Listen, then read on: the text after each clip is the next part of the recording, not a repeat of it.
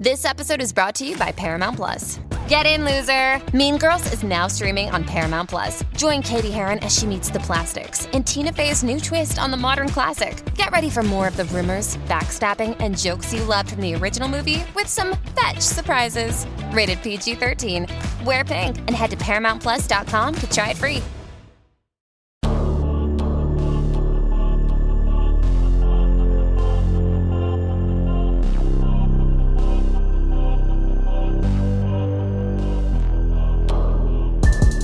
Hey, welcome to the Hell Has an Exit podcast. I'm your host, Brian Alzate. This show is not affiliated with any specific 12-step program. If you or a loved one is struggling with an addiction, please find a local 12-step meeting. If you believe you may need detox or drug treatment of any kind, please call 833-999-1877 to speak to a specialist. The show is sponsored by United Recovery Project, a state-of-the-art drug and alcohol rehab facility. You can visit our website at unitedrecoveryproject.com. Welcome to Hell Has an Exit with host Brian Alzate. This is episode 89. This is a two-part episode, and this is part one, featuring special guest star Lilo Brancato Jr., the young actor and star of A Bronx Tale, and his incredible journey through addiction to recovery. Please note that due to technical issues, the first 25 minutes of the interview was captured by camera audio. And now let's join Brian and his guest star Lilo Brancato Jr. for part one. Hey, welcome to Hell Has an Exit. I'm your host, Brian Alzate. So just so you know, Lilo, on this show, I interview a lot of recovering addicts. I'm in recovery myself. But the show isn't just about recovery. You know, we do a lot of people. That's how I know Marty. Shout out to Marty Tinklet. We've done a lot of wrongful conviction people. We've done Holocaust survivors. So anybody who's survived hell qualifies to be on this show. I listened to a couple of your podcasts, and I know that you definitely earned your seat to be here, so congratulations. Thank you. You are coming up on 16 years clean and sober. Yeah, November. Wow, it's badass. Yeah, thank you. I mean, I guess it's something, if you really want it, I think it can happen. I think that's the most essential ingredient in recovery. Wouldn't you agree? Of course. Did you ever have, like, close calls since you got clean? You know, I gotta be honest with you, no. I don't, it's like, I think we're always gonna be wired a certain way and have that addictive way about us. But I think, you know, like working out, believe it or not, that is an addiction for me. For sure. And I fill that void through working out. So it's like, whatever I get through that, I don't need anything else. How's your diet? You eat clean?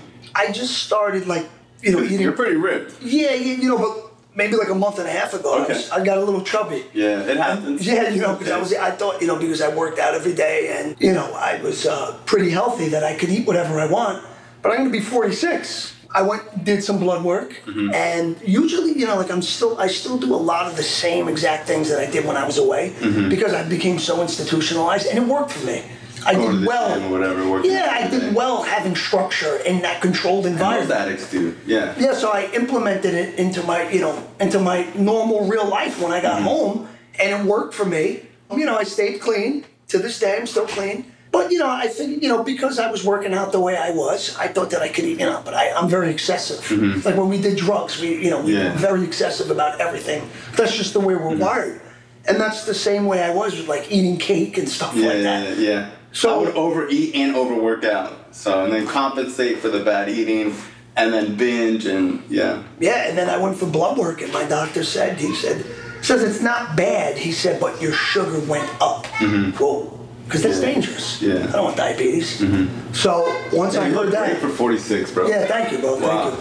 So, you know, that was like the wake-up call that I needed. I recognized the sign loud and clear. Yeah. Your sugar went up. So now I haven't really eaten sugar since. You run a lot? Every single day. Oh, so you're running. Oh, it's like my heart has to beat. I have to run every day.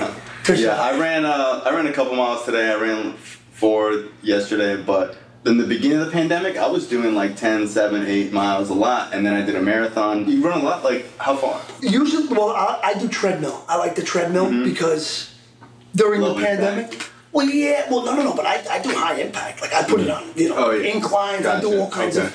I do a 6-minute warm-up, and then 36 minutes of straight running. Wow. And then I'll stop, get some water, and then start up again, and then I'll do 30 minutes of high intensity interval training. After the 36 minutes of burning carbs and sugars and stuff like that.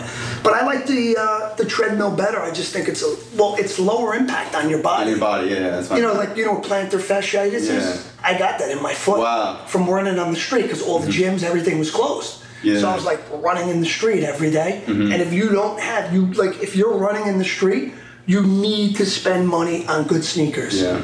Seriously, you will ruin your whole body because if they don't have the support, it's like a domino effect. Yeah. Because first you'll ruin your foot, and then because your foot is ruined, and maybe you're running a certain. Then your hook, your spine, and then everything gets thrown off. Yeah, I went to a specialist, and she was telling me my running shoes were too small because I'm normally a size 10. She was like, when you run, your feet expand, and I was getting pain in my foot, and she was like, you got to go half a size more. And now it's totally changed the game for me. Yeah, it's everything, and I love it, and I'm so glad that I'm able to use it to fill the void. You know what I mean? Because it's like whatever it is that caused us to be born that way, I know. It is what it is. We accept the things, right? We cannot change. That's what it is. We accept what we are, and we try to make the best of it. Just, what I mean? And for me, it's like living a very disciplined life is easier than living a kind of disciplined life. So it's like all or nothing. Yeah. So it's like I'm either working out and in great shape, or I'm gonna be fat, 300 pounds on the couch. There's no in between. So I'm the same way. It's like when you're an addict, it's kind of like you either live one way or you live the other way. And even with working out, it's like some people can have multiple cheat meals a month or whatever. But like, dude, I have a cheat meal turns into a cheat day, and then a week, and then I'll start the beginning of the month. Now, you know what? When it comes to that diet discipline, I have that. Yeah. And that's, I'm very disciplined in so many ways. But then when it came to drugs, it's like, as much as I could amaze myself in certain areas, and damn, I even give myself a pat on the back, dude, that was a really good job. You had all that food in front of you, all that Italian food, and all these people, but you still didn't eat it, and you stood strong, and now you're going to sleep, and you didn't put all that food in you. Tomorrow morning you're going to wake up. But with addiction, with drug addiction, we want it. We want it, right? That's why it's cunning, baffling, and powerful. It baffles us. I want this just as bad as I want to be ripped. Yeah. And that discipline that I had for not giving into all that food, why isn't it transferred in this as well? That's what was crazy about it. Yeah, because, it gets scary, wow. Well, a lot of times, obviously in the Bronx still, the worst thing is wasted talent. And I remember my family being like, I don't understand. You're so smart. You do great in school. You're charismatic. You have all these other things going for you. But you can't put the fucking drugs down? And I remember being just as confused. I know. I understand because there was a time where I had excuses. And then eventually, I didn't even have an excuse. I knew what I was doing was dumb as fucking crazy. I think the thing that makes addiction is that it defies logic. It defies being rational, because once you do a little cunning and baffling, of course, that's where we're baffled. How, when I do everything else right, if somebody told me I can never have steak or orange juice again, you'd be fine. Who cares? Yeah.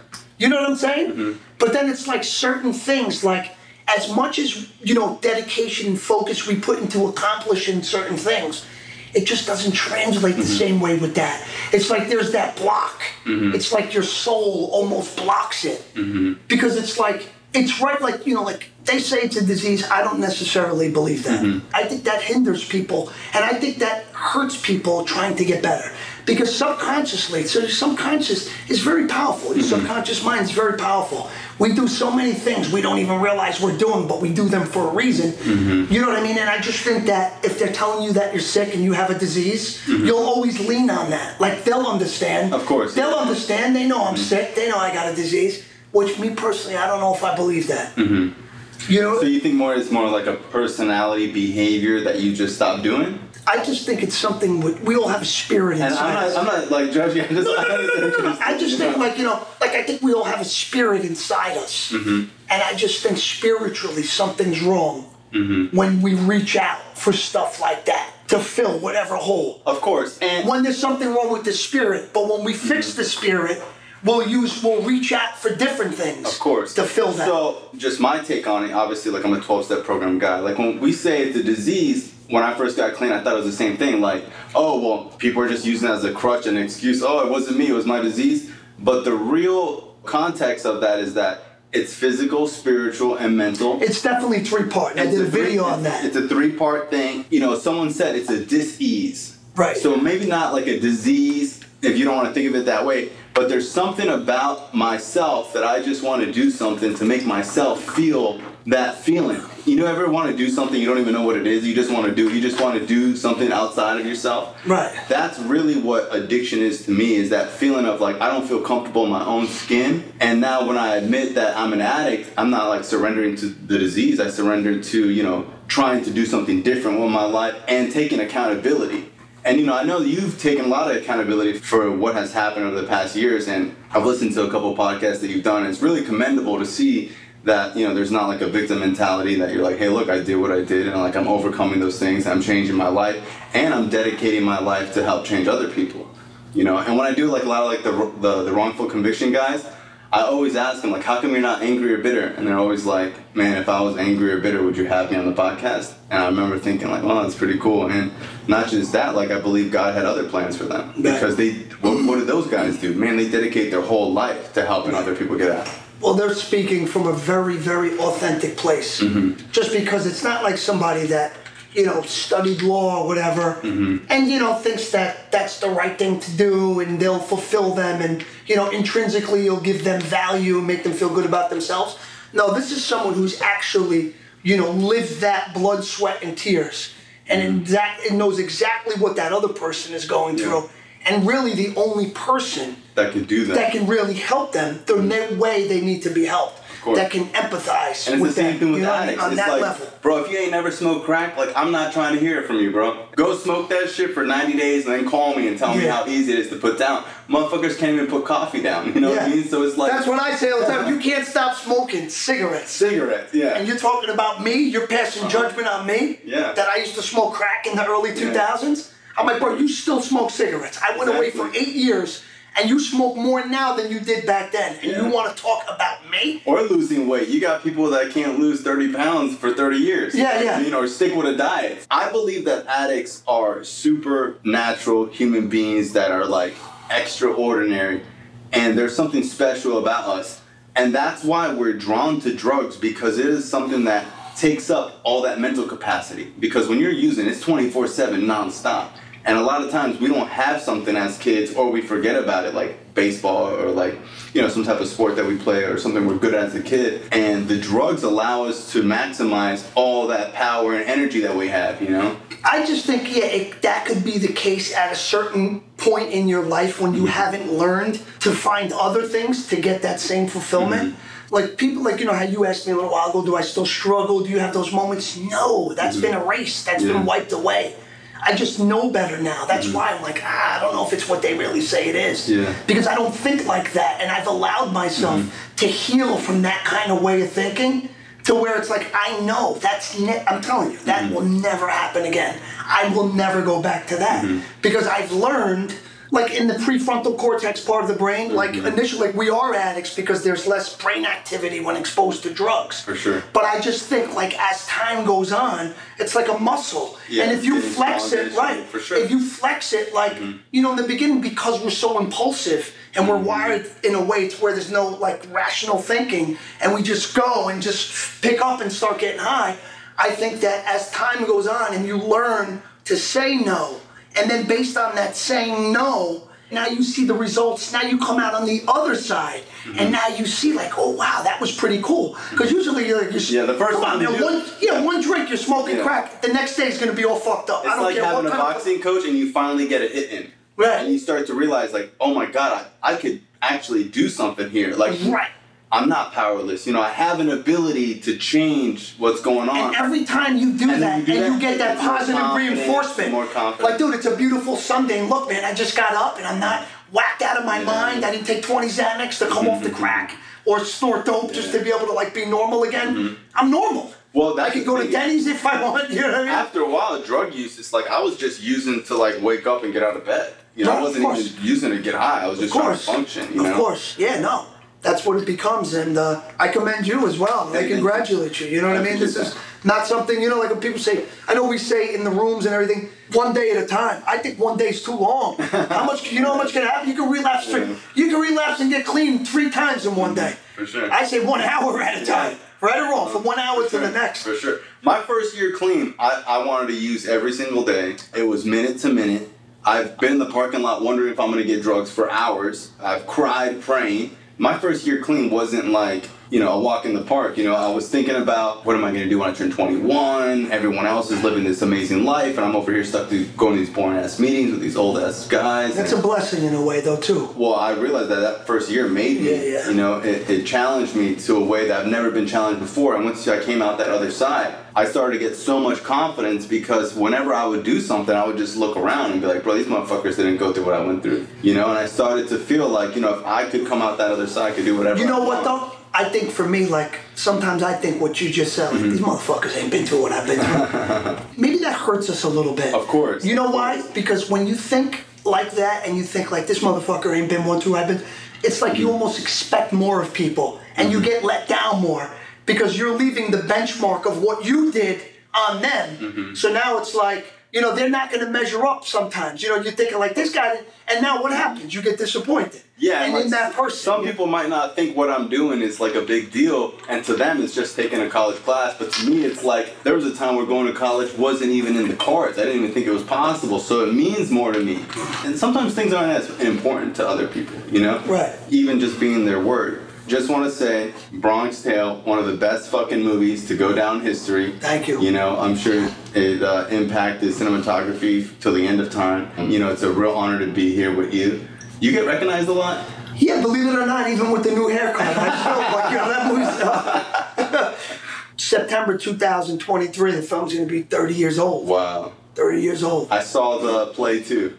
The play was phenomenal. Yeah, I didn't see the play. Yeah, I didn't see the play. The one-man show, the musical of the one-man show, I heard both were fantastic. Yeah. What was it about A Bronx Tale that had impacted you the most now? You mean today? Something that happened? Do you mean in the message in the film itself, or do you mean in actually doing the overall experience? Overall doing it. Because a part of me has got to think that, it's been so many years that I gotta wonder, do you get tired of people asking you about the film? Do you feel like, hey, look, that was a long time ago? Or is there something about you that still feels like you love talking about it and it's... I do love talking about it just because it's like it was such a beautiful experience for me that I just want to share others to remind them that, dreams do come true and that life is beautiful. Awesome. And it can be beautiful. And just know that this kind of stuff can happen. Because who am I? Yeah. I was on the beach. Yeah. And just how that happened to me, that can happen. So it inspires them and gives people hope. Like, you know what? Who knows? Maybe one day I'll be at somewhere at a coffee shop.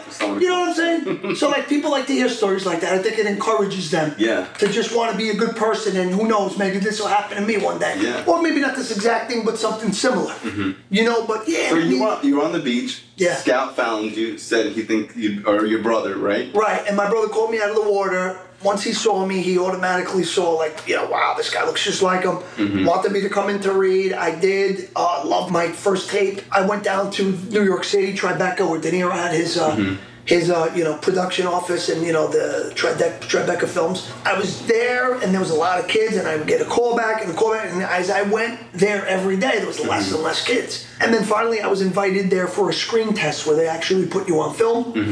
And I didn't know that the kid who shot Sonny in the film was the other consideration for my character. So it was it sprung that on me, oh wow, this guy's here too for that. I thought by that point, because it was a while, it was a month every day until it was just me and no one. How many months of casting was it? Month and a half before I got. You know what I mean? As a kid, did you have high hopes, or were you pretty self-aware where you were hey, if I get it, I get it. If I don't, I don't. Or were you I'm getting it? I just want to know. I got to be honest with you. I don't mean to sound arrogant or anything. I knew there was no one's going to take that part from me.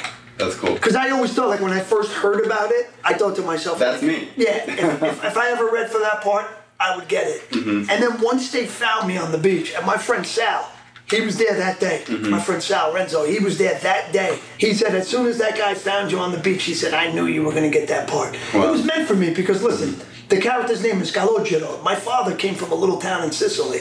It was province of Agrigento. The little town, little village was called Naro. And all these little towns in Italy. Have saints, right? Saints, right. And that one was San Gallo. My father went to a reform school named San Calogero. So that name, to your average person, where did that name come from? For me, that name, I've been hearing that since I was a kid. Wow. I have cousins with that name. I have cousins with that name. So it's like, this was your meant name is kind of like an adaptation. Yeah. Your real name. Lilo comes from Calogero. Wow. It's a diminutive, I think that's the word. So you're 100% Sicilian? Well, I was adopted when I was 4 months old. I was from Bogota. What? Yeah. I was adopted. My name was Saul. Really? Right. My name at birth was Saul Rodriguez. But is your birth parents Colombian? Yeah. What? But then my adopted parents are Italian. Wow. My mother is Calabrese. My dad was Sicilian. Yesterday was 4 years. He passed away. Wow, I'm sorry to hear that. Yeah, thank you. Oh my God. So, you guys close? Oh yeah, very close. Did he live in Sicily? Yeah, when he was a kid. Wow. He even went to Germany as a kid because there was no work in Sicily. Wow. Because Germany was a booming economy. I used to read all the Mario Puzo books, and I used to read all. Oh, they had the Sicilian. Yeah, the Sicilian. Yeah, The Godfather's such big shoes to fill that I think they had really high hopes for the Sicilian, and it didn't turn out that well. Yeah, I didn't even know they made a movie. They did. Oh, really? Yeah, do you remember the guy who played Tarzan? Yeah. Legend of the Greystoke? That actor? He plays the Sicilian. Wow. Yeah, it wasn't that good. Wow. It wasn't that good. Yeah, I also used to read Lorenzo Cacatera. Oh, yeah, Sleepers. Sleepers, yeah, I read The Gangster, all of his books. Yeah. So, as a kid, I'm reading these books or whatever, and then, obviously, A Bronx Tale and all these other movies that, as a child, you, look up to all these gangster movies and stuff like that. You want a couple, you like those kind of books? Yeah. I'll recommend a couple of them, Sure. I read a lot. Like, you like organized crime type books? Yeah. There's The Murder Machine. It's about the Roy DeMeo crew. Okay. And then And it's a true crime, or? Oh yeah, that's Oh, okay, cool. Yeah, it was written by Gene Mustaine and Jerry Capisi, and then the Westies, which was the Irish mob in Hell's Kitchen in New York City. It was written by a guy named T.J. English, and he also wrote a book called Havana Nocturne. Talks about when the mob was in Havana, in Cuba and stuff like that, and then the whole revolution. The Castros came in, Che Guevara told them get out. I read that book, and do you know what Raul Castro said to Meyer Lansky? He's like, Meyer Lansky's like Meyer Lansky. Yeah. And he was a mathematical genius, a gangster. I mean, this guy was like a legend, taught even the Italians so much. Yeah. He was so smart, taught the Italians so much about gambling and loan, all that kind of Loan stuff. sharks. Yeah, he was he was a real genius. All the rackets. Yeah, Meyer Lansky was a very, very valuable guy to organized crime and its inception. He was a genius. But Raul Castro, after they came in and took over Cuba, and because the president at that time was a man named Fulgencio Batista, and he was like, the mob loved him because they were able to do whatever they wanted. Give him a few, a little payoff. In that country, they ran that country at that time. But then the communists came in and told him, get out. Raul Castro told Meyer Lansky, he told him, he says, if you behave yourself, we'll let you stay. He literally told Meyer Lansky, if you behave yourself, we will let you stay. Wow. Probably one of the most powerful gangsters in the world. Ever. Ever. Raul Castro told him, if you behave yourself, we'll let you stay. That's crazy. You got to give it to them. I mean, listen, whatever it is. But they were strong. I mean, whoever was hurt, and my heart and prayers, and I know communism is not, really the way you want to live and be controlled. When they did come in and just take over the country, it was just, amazing. Yeah, it was crazy. So they fought, they fought real hard. Were you always into mafia crime stuff, or kind of that happened as you got older? No, I liked it. I liked those films. You were 14, 15 during the film, right? No, I was 15, gonna be 16. 15, gonna be 16. When we were actually filming, I was 16 already. Okay, cool. But they found me in July, and I turned 16 in August. Okay. July 5th, they found me. August 30th, I turned 16. So it was not even 2 months that I was still 15, and then How did it feel going through high school knowing that you were a superstar? Well, I didn't really go back. No, what happened was because I completed 9th grade, and it was in the summer, because 10th grade, I went back to Sacred Heart, and they didn't even want me back. Really? For sophomore year, but my dad had to beg them. And literally, they threw me out September 26th. I was just bad. I was a bad kid. And then my friend Paul, sitting next, his last name's Agostino, I'm Brancato. So they had us sitting next to each other in every class. We caused trouble in every single class. We didn't even last a month. I got thrown out. He got to stay, but he got suspended. So then I went to another school that I got thrown out because, like, other reasons with the dresses and not, living there. Because, my parents wanted the best for me. They didn't want to send me to Yonkers public schools. They were, getting bad at the time.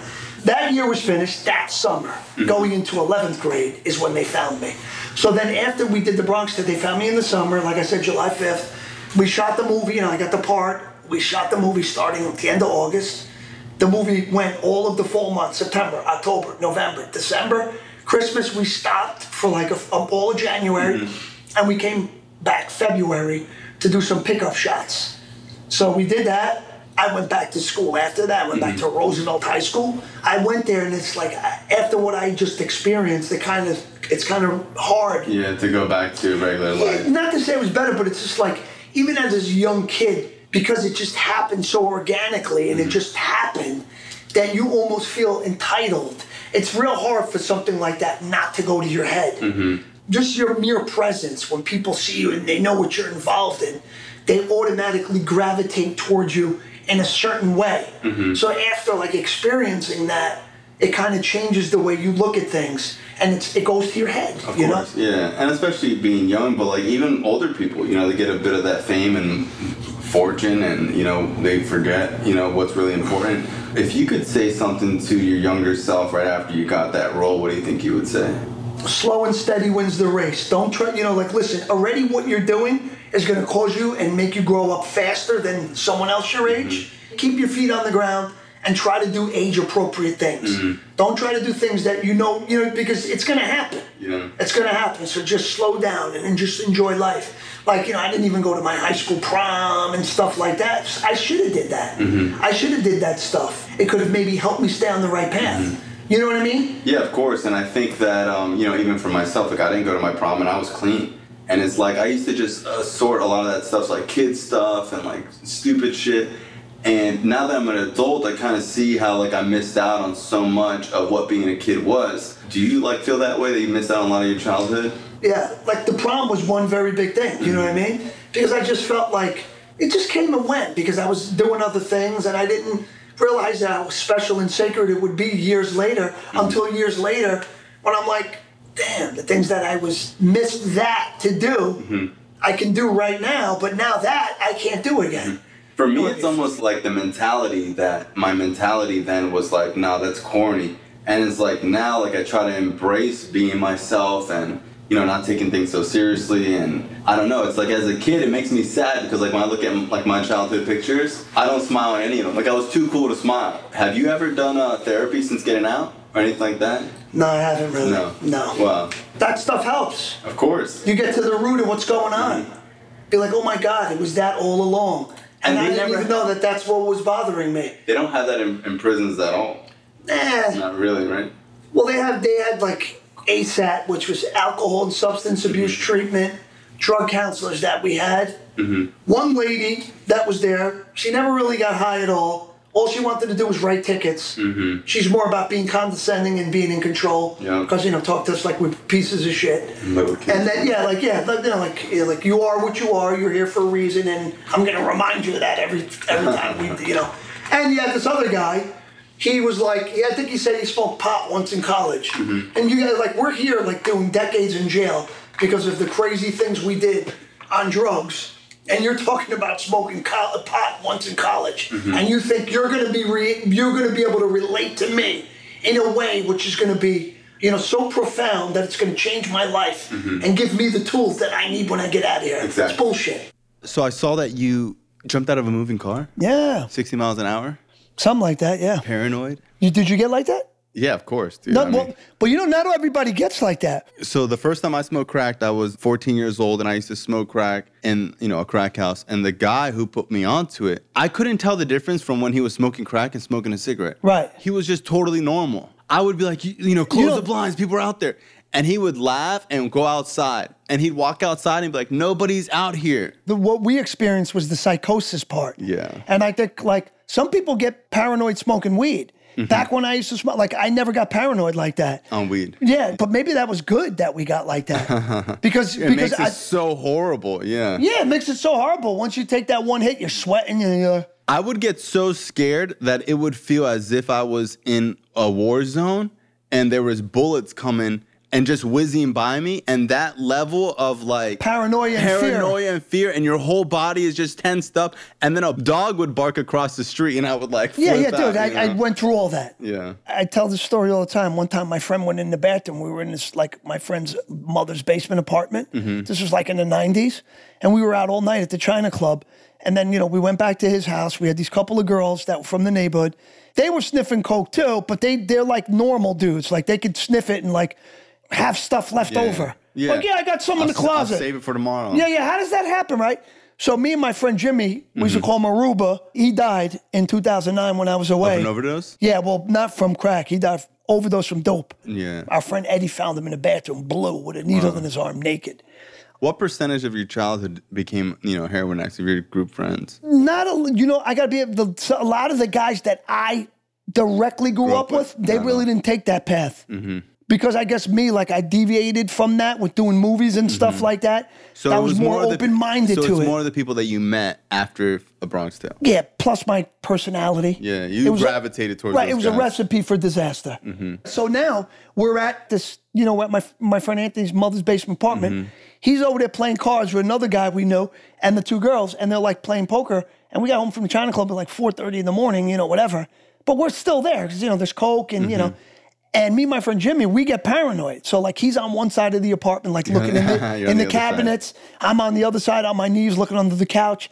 And this has went on so many times in front of them. It's like, it's normal. Like, those guys, don't worry. They always do that. Yeah. And I always thought this would be a great scene for a movie. This is the ultimate power. Like this could be like the teaser in the beginning. And this is a little basement apartment. So I'm like, I just want to tell my friend Anthony, I would just want to ask, where's Jimmy? And he's like, and then he looked at me. He's like, "What do you mean, where's Jim? What do you think? This is a castle?" He goes, "There's 2 rooms in the whole place. He's either in there or he's in the bathroom, right?" So I was like, "Oh, the bathroom, So I go there, start knocking on the door. Door's locked. Knock, and he's just like me. He was even worse with the paranoia. Crazy. He was already getting paranoid when I didn't get there yet, because I didn't get like that for a while. It didn't happen in the beginning. I would get paranoid on the way to get it. Oh yeah, I'd be looking in the rear view on the way there. Yeah, well, that's a different paranoia. That's you actually got a reason.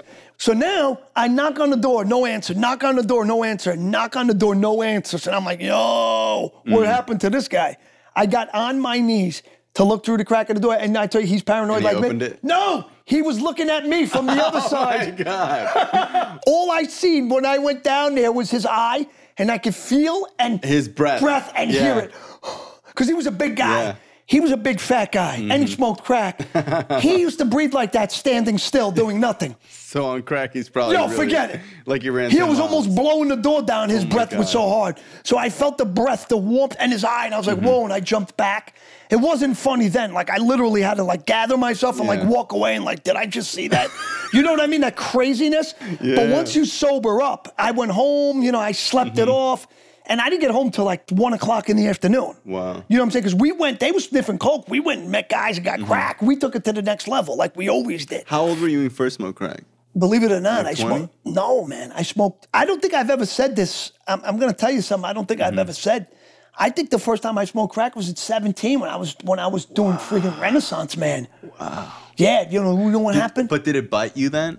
Yeah, I was like, wow, this stuff is so. Oh my God. You know what happened was? Because like Renaissance Man, obviously you know the movie. It was like, it was in the army and all that.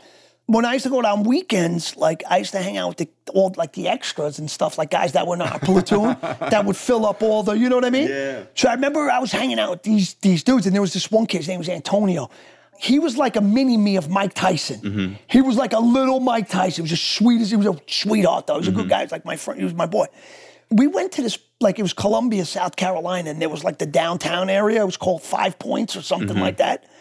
So we went to a house party first, and I remember like I was, drinking beer and smoking pot. So like after doing so much of that, you get like tired. And then we went out to like all the bars, and it was like this parking lot where we were. And I didn't want to go, but they wanted me to come because like Bronx Tale was in the theater, and they wanted me with them. Like, yo, yeah, come on, bro, come on. he was like, yo, he's like, I got something in the trunk. He's like, maybe it'll wake you up, right? So I said, you're like, Antonio? yeah. So I'm like, all right, what is it, right? So he opens up the trunk and he's got like his little kit over there. Yeah. Yo, he's got a Centrum vitamin bottle. Okay. There's no top. He's got the aluminum foil with the holes. He's got like a Bic pen, but just the white part. Put through the thing. Okay. And he's got a little carb on the side. He made a little pipe. Yeah, then he's like goes in his little stash and he starts pulling out these like little white rocks. So he took a blast, right? And I remember looking at his face and just the way like, it's like, you know, like you do like the switch, like when you put the high beams on, it was like boom. When he blew out the smoke, boom, the high beams went right on. You know what I mean? He's like, he was a dude that I've come to know, being on the set with him and just like hanging out, you know, recreationally, his professional man, you know, like this and that. But this side of him, the high beams, I never seen before. And I knew this is out of character for this guy. But like it kind of intrigued me and it was very seductive because I could see he was like, it turned him into like a very generous person. Like, yeah, my boy. And he was like, you know, like, I love you, bro. I just want that. And I was like, wow, this guy's like, seems so gracious and happy right now. Wow. And I was like, wow, that looks pretty cool, you know? And he was like, you want? And I was like, yeah, absolutely. So I remember taking that hit and blowing it out. The longer you do it, the less it lasts. But that first time, it lasted like 20 minutes. Yeah, that first hit, right? You hold it in, you're wah, wah, wah, wah, sound. Yeah. This is a public service announcement. You got your own public service announcement. Someone's talking to you and it sounds like it's through these headphones mixed up. And you know what that's doing, all that noise? You know how they say pain is weakness leaving the body? That's, you know what that is? That's the devil drilling a hole into your soul and saying, let me get that. How good does that feel?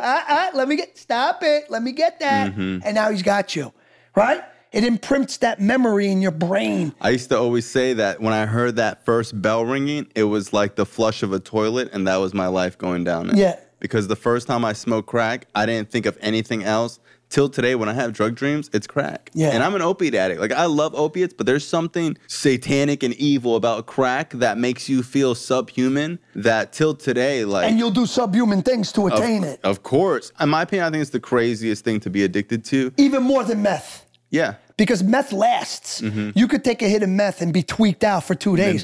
Crack, you'll be tweaked out for about 5 minutes. Not even. Yeah, 30 seconds. Yeah, 30, 40 seconds. 30 seconds. And it takes you to the sky. And then like $2,000 later, 3 days later, you still didn't shower. You're driving around. My whole friggin' dash is in pieces. I'm hiding shit. Your body feels like a crack pipe. It just feels like your body becomes paraphernalia. Yeah, I remember my you throat. smoke yourself straight. Yeah. To the point where you're normal again. Yeah. And then you get yourself high again. It's like, you don't even remember what day it was. Dude, it's satanic. That's the word you... See, it feels evil. It's the only drug that I've done that doesn't feel like it's from this planet.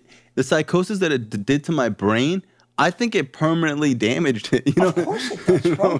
All that paranoia. Yeah. Now I get nuts if somebody don't text me back in 5 minutes. Because I'm paranoid that they're thinking something's wrong with me or something. Or like, fuck this dude. I'll let him wait. When this is all those nights of thinking like my own friend over there is looking at me like he wants to kill me. Of course, that changes the wiring in your brain. Of course. You know what I'm saying? And because, we were both young. So I do think that, when you're young, your brain is a sponge. And it's like, imagine doing all that shit at a young age. It definitely puts grooves in the way that you think. And I didn't stop till I was 29, 30. Yeah. You know what I'm saying? So for me, I was still doing it into my adult life. So when you know what I'm saying? Where I wasn't as much of a sponge to where this stuff is like going to stay now. You know what I mean? Yeah, I tell people all the time, it's like, dude, there are people that are good at baseball and they only played for a couple of years as a kid. Yeah. But those couple of years are fucking with you. So it's like, imagine, you use from, basically 17 to 29. I would say, 16, 17 to 29. Exactly. So it's like, to break that, is very commendable. Well, to also like the lifestyle that went along with it. Yeah, which is probably more addicting than the drug. Right. That's why. I used to look at people who had jobs like, loser. Yeah. Those parties and all the things you've experienced because of mixing with that crowd. That's part of the allure, the seduction. Like, shit, now I can't use drugs. I shouldn't really be around people like that anymore. So all that goes. What are we going to do at a party right now? If there's a party right now where that stuff is going on, what are you and I going to go do at one of these parties? Exactly. I'm going to sit on my phone and watch Canelo Triple G highlights from the first 2 fights and see how Triple G got robbed twice. Twice, not once. He got robbed. But yeah, and the thing is that when you get clean, you kind of feel like your life is over and you're not going to have any fun. And like, you know, I talk to people all the time that are getting clean at 30. I'm like, bro, you're 30. You know what I mean? Like, what party are you talking about, bro? Go start a family. Yeah. You know, go to work. Yeah. You know, fucking save some money, buy a house. Like, dude, like the party's over, bro. It's gotta be, well, it's not the party's over, but it's gotta be a different kind of party now. Of course. It's a party, it's, you know, this is the kind of party is what it is evolved to. You know, this is what's age appropriate now. You know, after 30 years old, you're right. You should be settling down or looking to settle down if that's what you want. But it's like you can't say you're experimenting and having fun anymore. You know what I mean? It's like maybe in your early 20s, you're going to college, whatever, you want to do some blow. If you're in your 30s doing coke on the weekends, like you have a coke problem. Right. You know what I mean? It's like let's get honest. So when you jumped out of that car, you were in the car so paranoid that you thought your friends were going to kill you. Yeah. And you jumped out at 60 miles an hour. Yeah. I still got the scar. I don't know if you could. It was a bad injury. Like you jumped onto the pavement? Yeah, I jumped out. But I was so drunk that I went with the fall. Yeah, so your body's loose. wasn't tensed up, and I was able to not survive without breaking my neck or whatever. What did your friends say? Did they come back and get you? Yeah. They circle like. Yeah, I was out but my friend Richie. But the ambulance came and everything? Yeah. Then we ended up in North Shore Hospital. Wow. Yeah, and I remember like they had to like literally strap me like to the bed because I was going nuts. Once I came up out of it, my body still wanted more coke. Wow. And the kid I was with, they had me around the curtain. I was telling the doctor, I was screaming at him, yelling profanity. Where's Richie? Tell him I want the package. Wow. Get Richie. And he was literally right behind that curtain. So the doctor's like, he's looking for, are you Richie? And then he says he wants the package. Wow. So Richie like laughed. He was like, tell him, come here. You know, you don't want to do it in front of the thing. So the doctor said, if I let you go with Richie, when you come back, you got to allow me to like tie you to the bed. Like they had this thing around me because they weren't able to do like the stitches because I was moving around and going nuts. Yeah. Oh my God. When you did a Bronx sale, did your parents save your money or did you just have access to all of it? No, they saved. Okay. Yeah, they saved a lot of it. But I did have access to, like later on, like in my mid to late 20s, I pretty much had access to my money. After I jumped out of the car, that's when, like I was mostly with the cocaine, but then this is how the opiates started. Because they were given to me in the hospital, and the doctor, and I was like, oh, wow, these things are good. And then I started getting addicted. When you started opiates, did you kind of think that this might help your crack addiction? Because this is like... Takes me away from that, and it doesn't... I remember I was like, this is great. This is going to get me off crack. Yeah. I could go outside. Yeah, you're right. Yeah. Because of the pain and the suffering that we're used to from the crack use, which is like the hard come downs and the shaking and the shivering, and you feel like your whole body's going to crash, your heart, you feel like one big knot, and you got no liquor. Yeah. And you think, where can I get money right now? Oh shit, I owe him money. I can't ask him. And you're like, going through every possible. Yeah, every little thing going in your pockets. Pennies. Maybe you've got a little piece left, and you like, you know what I mean. And then it's like, and then when you start with this stuff, it's like, I just did 3 pills. You feel fine. Yeah, you went to sleep. There was no come down. You felt. I was able to eat. I went outside, talked to people. You're talkative. I'm social. I wasn't like, I got to go hide in the room because I start sweating and getting weird. You're right. I think this is the cure. Yeah. I think I found the cure. And then you do it for like 6, 7, 8, 9 days in a row. And then because you're not an addict, you don't know that that you're entering the belly of the beast. It's like drinking the poison that doesn't kick in for like 4 or 5 months. Right. No, not even 4 or 5 months. For me, I didn't go without opiates for probably 8, 9 months. So I didn't know what was going on until I didn't have it. Yeah, exactly. 7 or 8 days later, when I just didn't have any, because once I discovered that they were like, made you feel good, I started going through like my medicine cabinets in my house. Like my dad would have some left over. There was jars on top of jars. Nobody knew this was like a thing. So then I stole everything. My parents they would never look out for, they don't even know these are bad. Had no idea what they were, yeah. My parents were old school. The doctor gives it to you, it's okay, it's medicine. Take it and, it's not going to cause my son to one day climb through people's windows. Yeah. You know what I mean? But it does. So now I took all this stuff and then I ran out. And then one night, the night that I ran out, I remember trying to sleep and I remember like wanting to crawl out of I feel like I wanted to like be out of my own body and crawl out of my own skin. Tossing, turning. Can't get comfortable. Yeah, get comfortable. You feel like you got the flu, sweating, yeah, but you feel cold. like you got the flu, but it's something different. Yeah. Right? You know, it's not like, is this the flu? But no, I don't got the body. What the hell is this? Yeah. And then somebody told me, yeah, you've been taking those things. It's withdrawal. You're sick. Yeah. I was like, oh. And then you do like a quarter of one and you feel like back to life. Yeah. And that's when you realize that the hooks are in. Yep. You know, that's when you realize that, you know, you were baited and this is it. Because people used to talk about how bad opiates were. And I was like, dude, I already smoke crack. Like, this is nothing. You're right. And it's a different kind of beast. Yeah. And when you're addicted to both of them at the same time, like being an opiate addicted crackhead is a fucking full-time job, you know? Because you got to balance both of that shit out, you know? And it's very expensive. It's super expensive. Very it's expensive. Just It was like, for me, it was like $500 a day habit almost. Yeah, I heard you say that before. Yeah, That's because crazy. you know what? Like, I never shot dope. I used to snort it. So when you snort, you need more, especially as your tolerance goes up. I was sniffing 20, 25 bags a day just to be straight, to be normal, and to be able to smoke the amount of crack that I had the appetite for. Because crack doesn't stop, right? Yeah. Does that obsession ever stop? No. You more and more and more and more and It more doesn't. and more. It's not like you ever get tired of it. It's a sickness. It's an obsession that's like dedicated to killing you. It's like, this is my whole. Did you ever hear that song by Master of Puppets? By Metallica? No. It's called Master of Puppets by Metallica. It's about cocaine. Wow. Dedicated to how I'm killing you. Wow. Come crawling faster, obey your master. Wow. Master of Puppets, I'm pulling your strings, twisting your mind and smashing your dreams. Blinded by me, you can't see a thing. Just call my name because I'll hear you scream. Master. Oh my God. Yeah. I have heard that song. Wow. I didn't know it was about that. Yeah. It's That's about crazy. cocaine. Wow. Metallica's the best heavy metal band.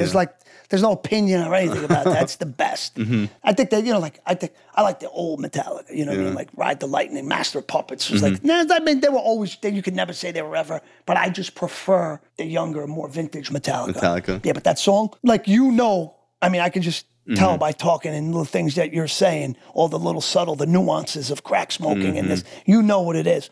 And if you listen to that song, they say it in such an not an articulate, but artistic. An artistic, eloquent way. Yeah, it's kind of only people only that drug addicts know. Yeah, and that's the thing is that when you're a drug addict, only a drug addict can reach a drug addict. Right. And only you can see kind of in our lingo and whatever. The first time I knew that I was going to get clean is I was at a meeting and this guy was sharing his story and he talked about how he was addicted to crack for all these years. And I've heard people share their stories before. And he said the last time he smoked crack, the crack pipe was this big. And I was like, that's some inside crackhead knowledge. You know what I mean? And when he talks about the crack pipe being that big, I was like, this guy's really a crackhead. Yeah, you know why? You know why the crack, because it gets so hot and so much of it breaks. Because you're taking that hit and you got that flame on that glass to where you almost hear that. Yeah, you hear it crack. And it just pops. And then the boom, piece of glass on the floor. Smaller, yeah, and before you know it, you got electrical tape on one end. You're cutting your lips because the pipe is so sharp and it's glass. But that fucking pipe and it's so hot. It's so hot because it's so small. Yeah. Because it's so hot because the flame was right near where you hit it. So now you're cutting your lip because it's broken glass. Burning and your you're lip. also burning your lip because that pipe is scorching hot.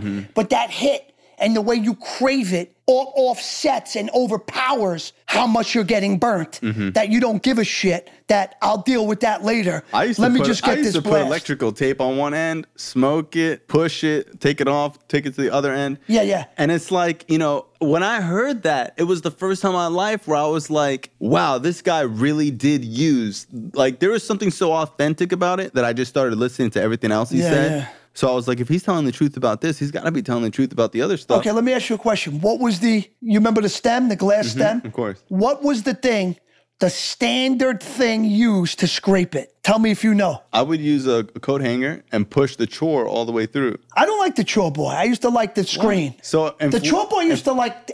Where would you buy a screen? Do you like I used to at bodegas? They had screens. They had them. They had crack pipe screens. Screens and everything with the lighter in the little and brown a kit, paper like a crack kit. Yeah, the lighter, the thing. I only smoked out of chore boy. It would be a round screen. So what I used to do was take it, I'd roll it up and then snap it in half.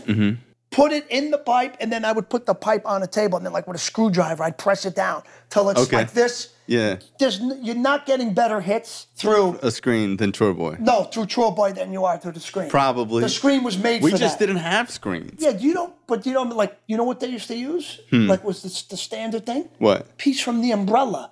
You know those things, the bridges that keep the umbrella? That, because once you crack that off, it's got the two, because it was members like this. Yeah, it was so the it would perfect. break to scrape it. Scrape it, then you could push it out with it. It was like so nuts to think an umbrella and parts of it one day would be used to scrape crack pipes. Crack pipe and crack smoking. This one time I took my glasses off and I straightened out the end of it to push it through. Yeah. Like, it's just like, Come on, bro. I see my friend Jimmy smoke. He used to smoke out of copper elbow pipes.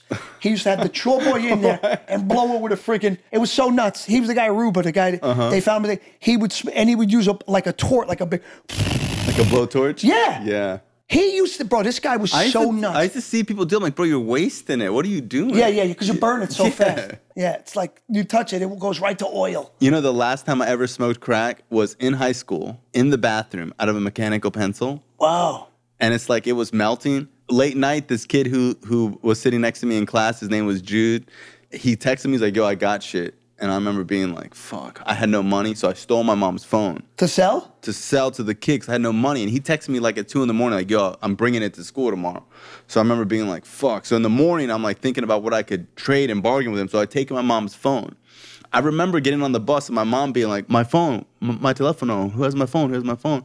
And I was like, I don't know. And I went on the bus. And bro, my mom sells life insurance. She needs her phone, but I didn't care. Took the phone, gave it to the kid. He popped out his cell phone case back when you used to have a battery. He had it in the battery case. And his SIM and put it in that phone? Yeah. No. Oh. He had the crack in his battery. In his phone. That's where he's the hide. The Nextel battery, I was able to, like, you peel it out, and I was able to put 2 bags of heroin because they fit there you flat. Go. And then you put the battery in on top of that? Slide it right in. I didn't have nothing to smoke. So I had to wait until I went to home ec in a couple hours. And then I took like some of the scrub pot pan shit and then I put it in a fucking mechanical pencil and I smoked it in the bathroom. It's crazy. With the security guard with his foot on the outside door because they would walk you to the bathroom because I went to like a reform school for all the kids who get kicked out.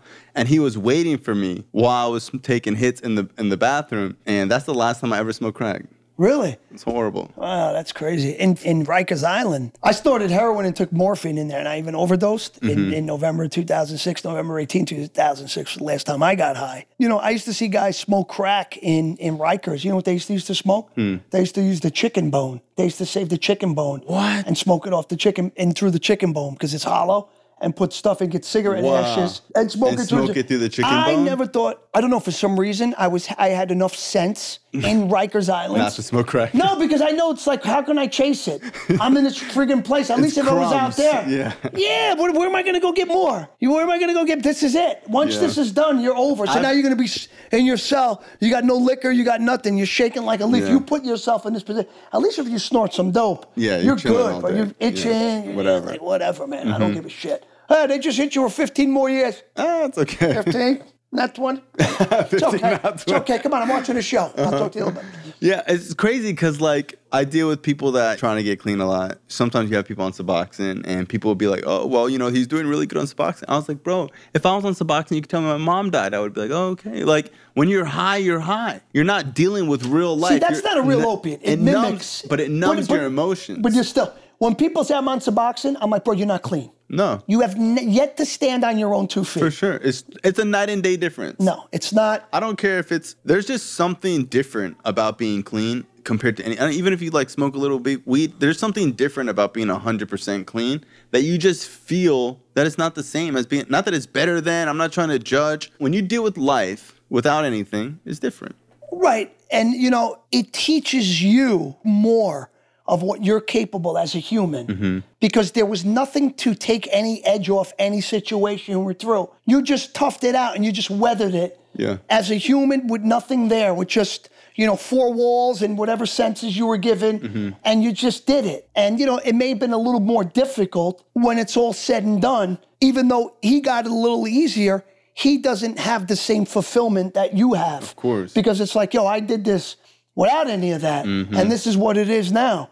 And you know what? And every time you get stronger, and every time you get stronger, and that's this affects this in here because the wiring starts it's like now you've hired a new electrician. He's going to change all the wiring. You know what I mean? But you got to give it a chance. It's like you'll never see those things unless you break that habit right. The beginning is the hardest because you have to see what it looks like on the other side without that. Yeah. And then that'll positively reinforce you to say, damn, like that was pretty cool. Like I didn't go to, like, I used to miss opening day football. I used to come home on a Sunday morning, you know what I mean, and be up. I didn't even know what month it was when I was using. Yeah, it's disgusting, man. I used to be so depressed. I remember one time, this was like in the late 90s. I remember Giants played the Washington Redskins. It was the opening game of football. And I remember I don't know, you follow football? No. There was a quarterback. Quarterback, people know, football fans, his name was Gus Frerotte. F-R-E-R-O-T, Gus Frerotte. And I remember hearing his name. And I remember I stayed in bed all night. It was still fall. It was one of those hot, Sundays in like October where it was still like 75 during the day. Chilly at night, but it was one of those days that make you literally want to shoot yourself in the head when you're coming down and like, damn, I'm missing football. Everybody's over downstairs right now. They're having Sunday dinner, pasta, I smell it. People are laughing and joking and look, and I could imagine all the talk about football and this, that, and then blah, blah, blah. And here I am, and this is what my life has been reduced to because of a lack of self-control in this area, something that I thought would never, ever happen to me. And it's happening right in front of my eyes, where if, it's a disease, like people that have a disease like cancer, they can't control that. It's going to be what happens. But this is why I think it's not a disease. We can control it, but then at the same time, we can't. You can, but you can't. Well, even with the disease, you can't control cancer, but there are things that you can do to be undetectable, to be in remission or whatever. It's different though, brother. Come on, bro. The crack's right in front of you. Just say no. How hard is that? Can a guy who has 4th stage pancreatic cancer say, no, I say no to pancreatic cancer, and it goes away? But somebody with diabetes can say no to certain sweets and stuff like that. Right, that's a little different. It's like, there's a lifestyle. But I do believe that we have an allergy. We have an allergy to drugs, that when you and I do a drug, that we do have a compulsion that comes after that some people don't. No, yeah, I know. Some guys, it's like Sunday. They're like, no, they got a day ahead of them, and we're figuring out how to get more money. But so the way that I see it is the allergy is part of the disease. We could call it something else. The illness, whatever, personality trait. The spiritual disorder. The spiritual disorder. And the other part is the spiritual void, and the other part is the mental obsession. Because, I'm sure that a lot of people told you, hey, just stop when you were using. And you were like, dude, if I could just fucking stop, you don't think I would have fucking Exactly. stopped? You think that I wanted to go from where I was to where I am? Yeah. You think I voluntarily did that and intentionally did that? Well, if you didn't, then who did? Right. This show is not affiliated with any specific 12-step program. If you or a loved one is struggling with an addiction, please find a local 12-step meeting. If you believe you may need detox or drug treatment of any kind, please call 833-999-1877 to speak to a specialist. This show is sponsored by United Recovery Project, a state-of-the-art drug and alcohol rehab facility. You can visit our website at unitedrecoveryproject.com.